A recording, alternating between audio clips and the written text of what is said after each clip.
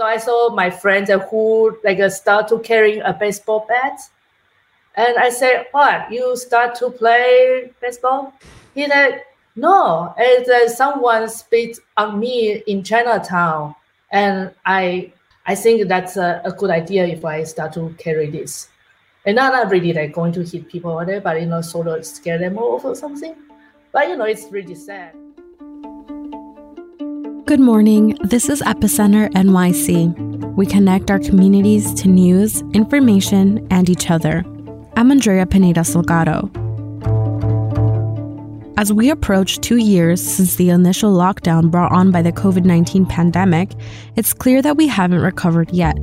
People around the world reported increased feelings of loneliness, depression, and fear. For many, those feelings persist, but artists found inspiration in this, how we were alone, together.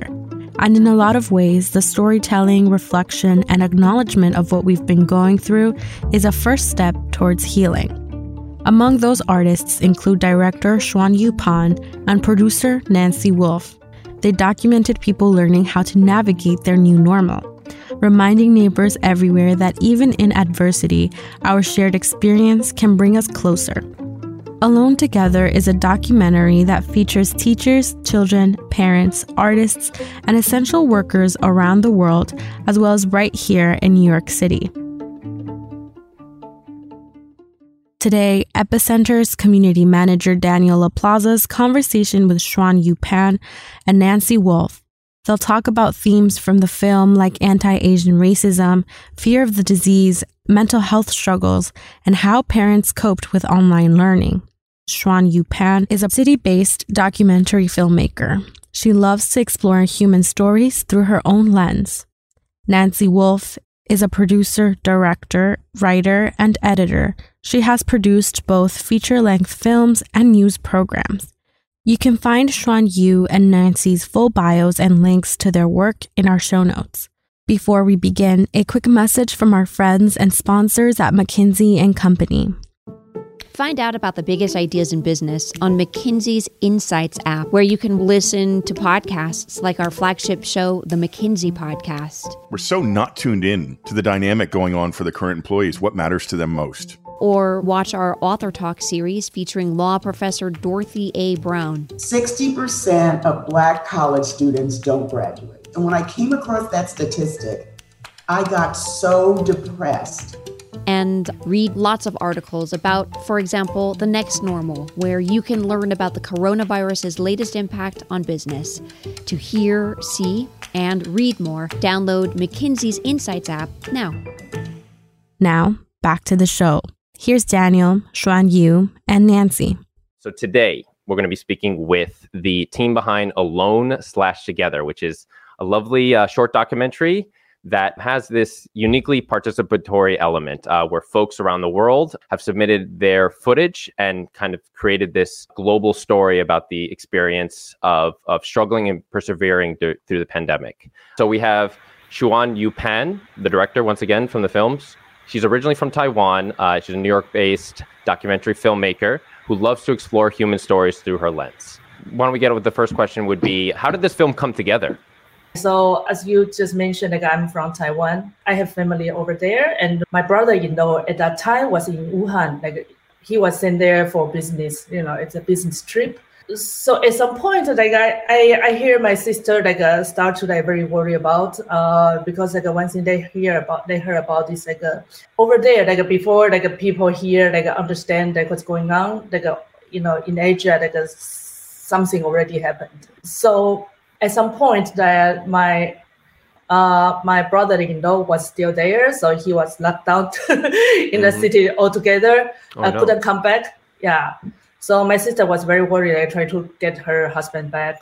It's basically my family, my sister's family, all was in a big mess because her son is here in the US also study, and at some point need to force to go back home. And I'm here and I locked down in New York. So everyone is locked down. My family, many of them are just in different places, facing unknown what's going on situation. So that's basically why I start doing this project I want to connect with my friends, my family still during the time. And how did you come up with this idea to have it be crowdsourced in this way where folks submit, footage of their experiences? Yeah, so that's actually also like an inspiration from my brother, because he was like in that city and saying like, when I come back, I'm going to write a memoir for myself. And then I say, maybe then I can do a documentary. Yeah, and then I think about my friend at that time that like Nancy and I, we were working on her project Rocky Flats, and we have a conversation or like a meeting in person or whatever. But suddenly, like New York got was locked down, and people had to just like stay home or whatever. We couldn't do things anymore. For folks that might not have seen the film yet, there's a lot of scenes of the lockdown just as they started, right? Empty streets, empty metro stations, stores shuttered, like a lot of the imagery that you saw at the start of the pandemic. So I was very surprised to see, such footage from such an early point in the pandemic. So I'd assumed that you mobilized very quickly. Nancy, how quickly did you get involved in the project? Yeah, so it was really, she told me about what she was doing, and I said, oh, well, do you need this country? Do you need that country? Okay. So some friends of mine in Amsterdam and friends of mine in Tokyo, all over. And so it just kind of ballooned out to 13 countries. I was just sort of checking in with people and seeing if they would want to participate. And it was really sort of a wonderful process because I was in my apartment in Washington Heights and Shuin was in her apartment in... At that time, it's Woodside. Yeah, Woodside. Yeah. Mm-hmm. So it was this kind of thing where we were all just so scared in our places, like just sort of shocked, not sure what to do, and feeling like, okay, well, I'm a filmmaker.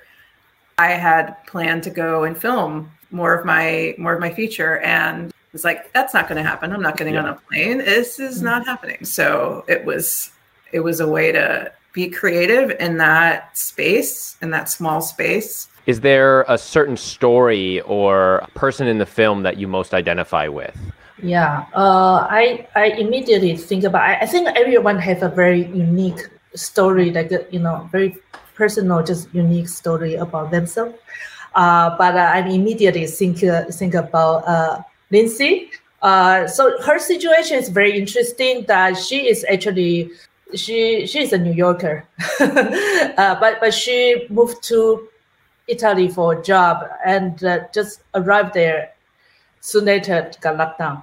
She tried to still being positive, but it's just hard. Yeah. So I see her like a very like humorous, like in the beginning, like if you remember, she was like pouring cocktails, and just joke about herself. But it's just trying to be mentally strong, but it's just really hard because it's just like the pandemic, like the worldwide pandemic. Like who would think about like we will face this moment like in our life. It's just for everybody, it's just unexpected.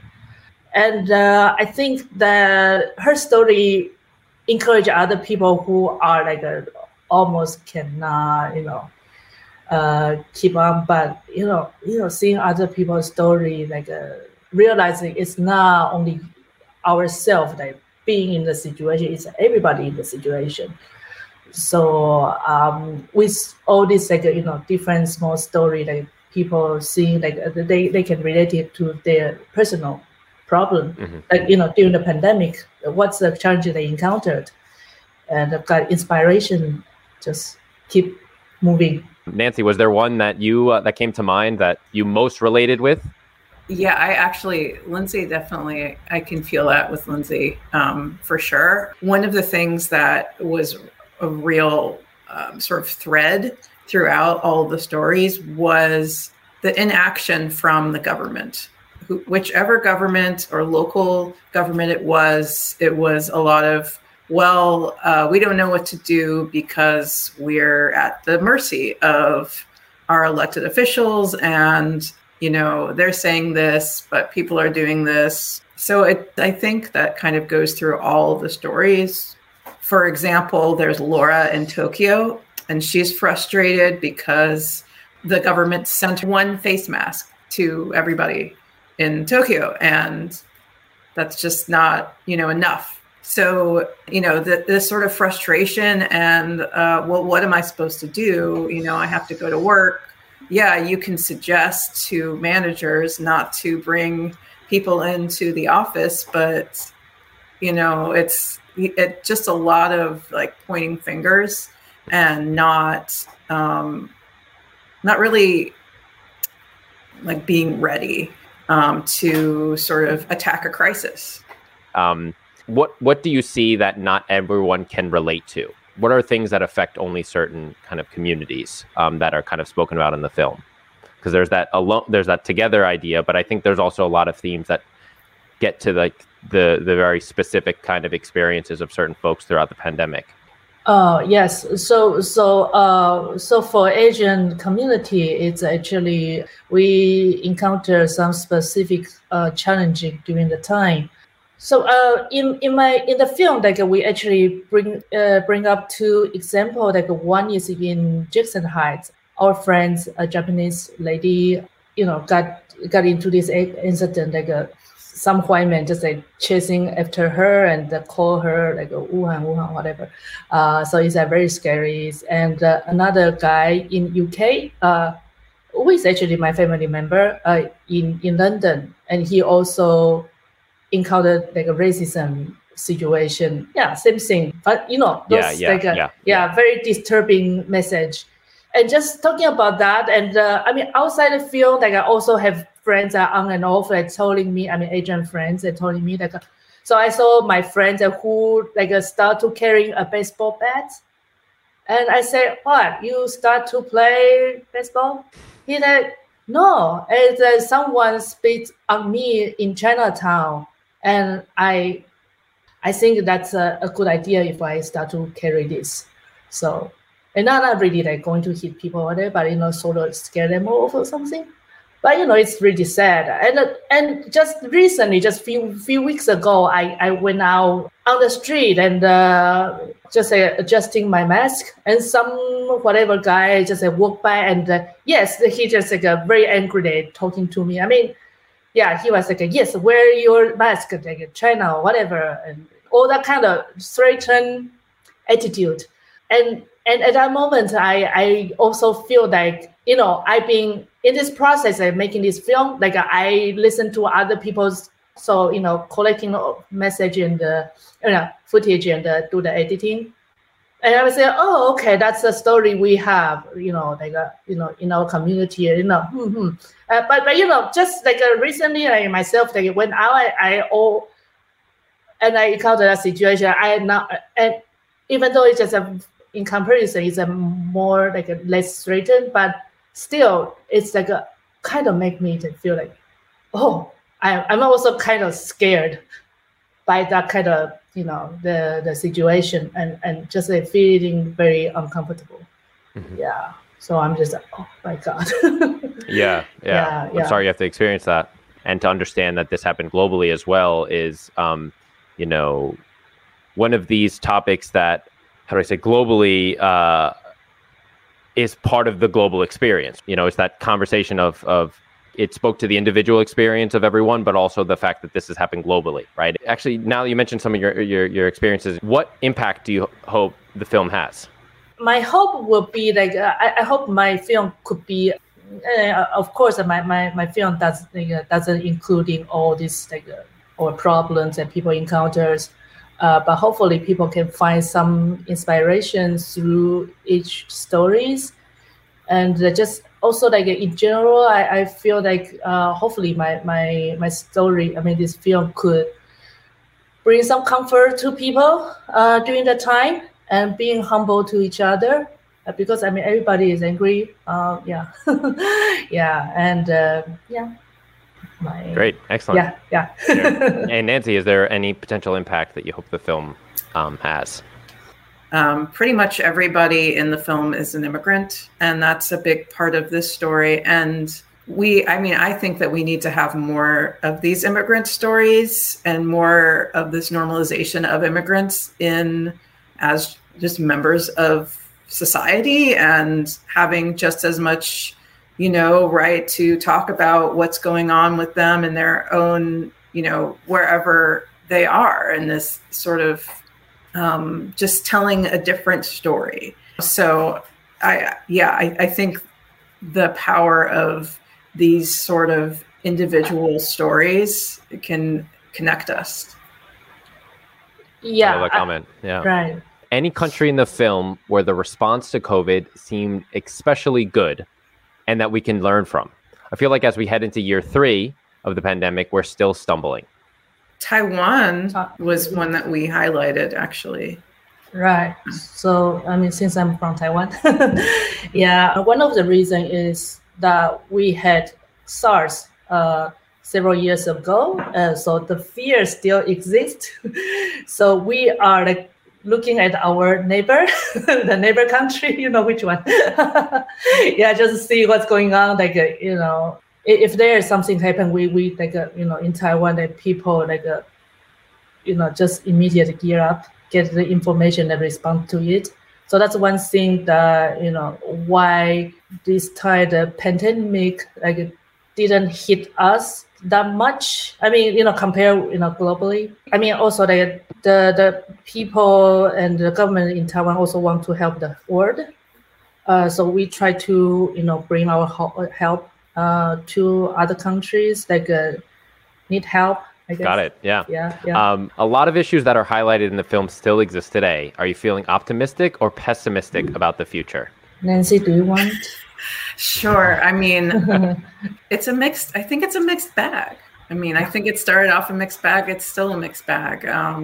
One thing that I think I am optimistic about is that more people are caring about public health. They're thinking about public health. They're thinking about this weird thing where in New York, people, some people are going and doing things, other people are not. But it's this sort of mental gymnastics that you're going through as you consider the risks with any activity that you're doing. And I don't think it's something that most people were really thinking about. So it's like these weird sort of interesting kind of things where we're just thinking about our health more. So I think that's really positive. I wish that masks and vaccines weren't political issues, which they didn't seem to be too political before, but so it's a mixed situation.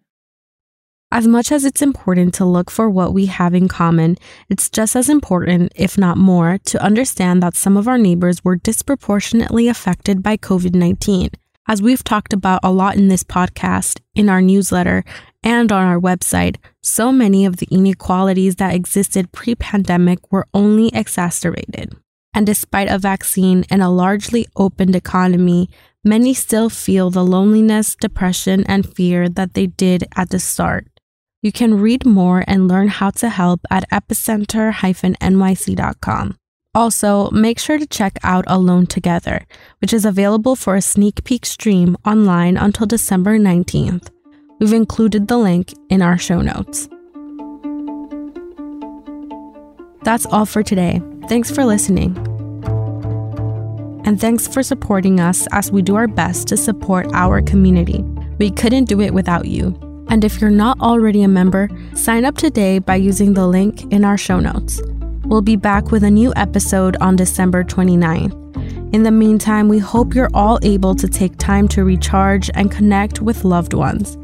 Our intro music is All the Pretty Horses by Karavika. You can find more of their music on their website, linked to in our podcast description.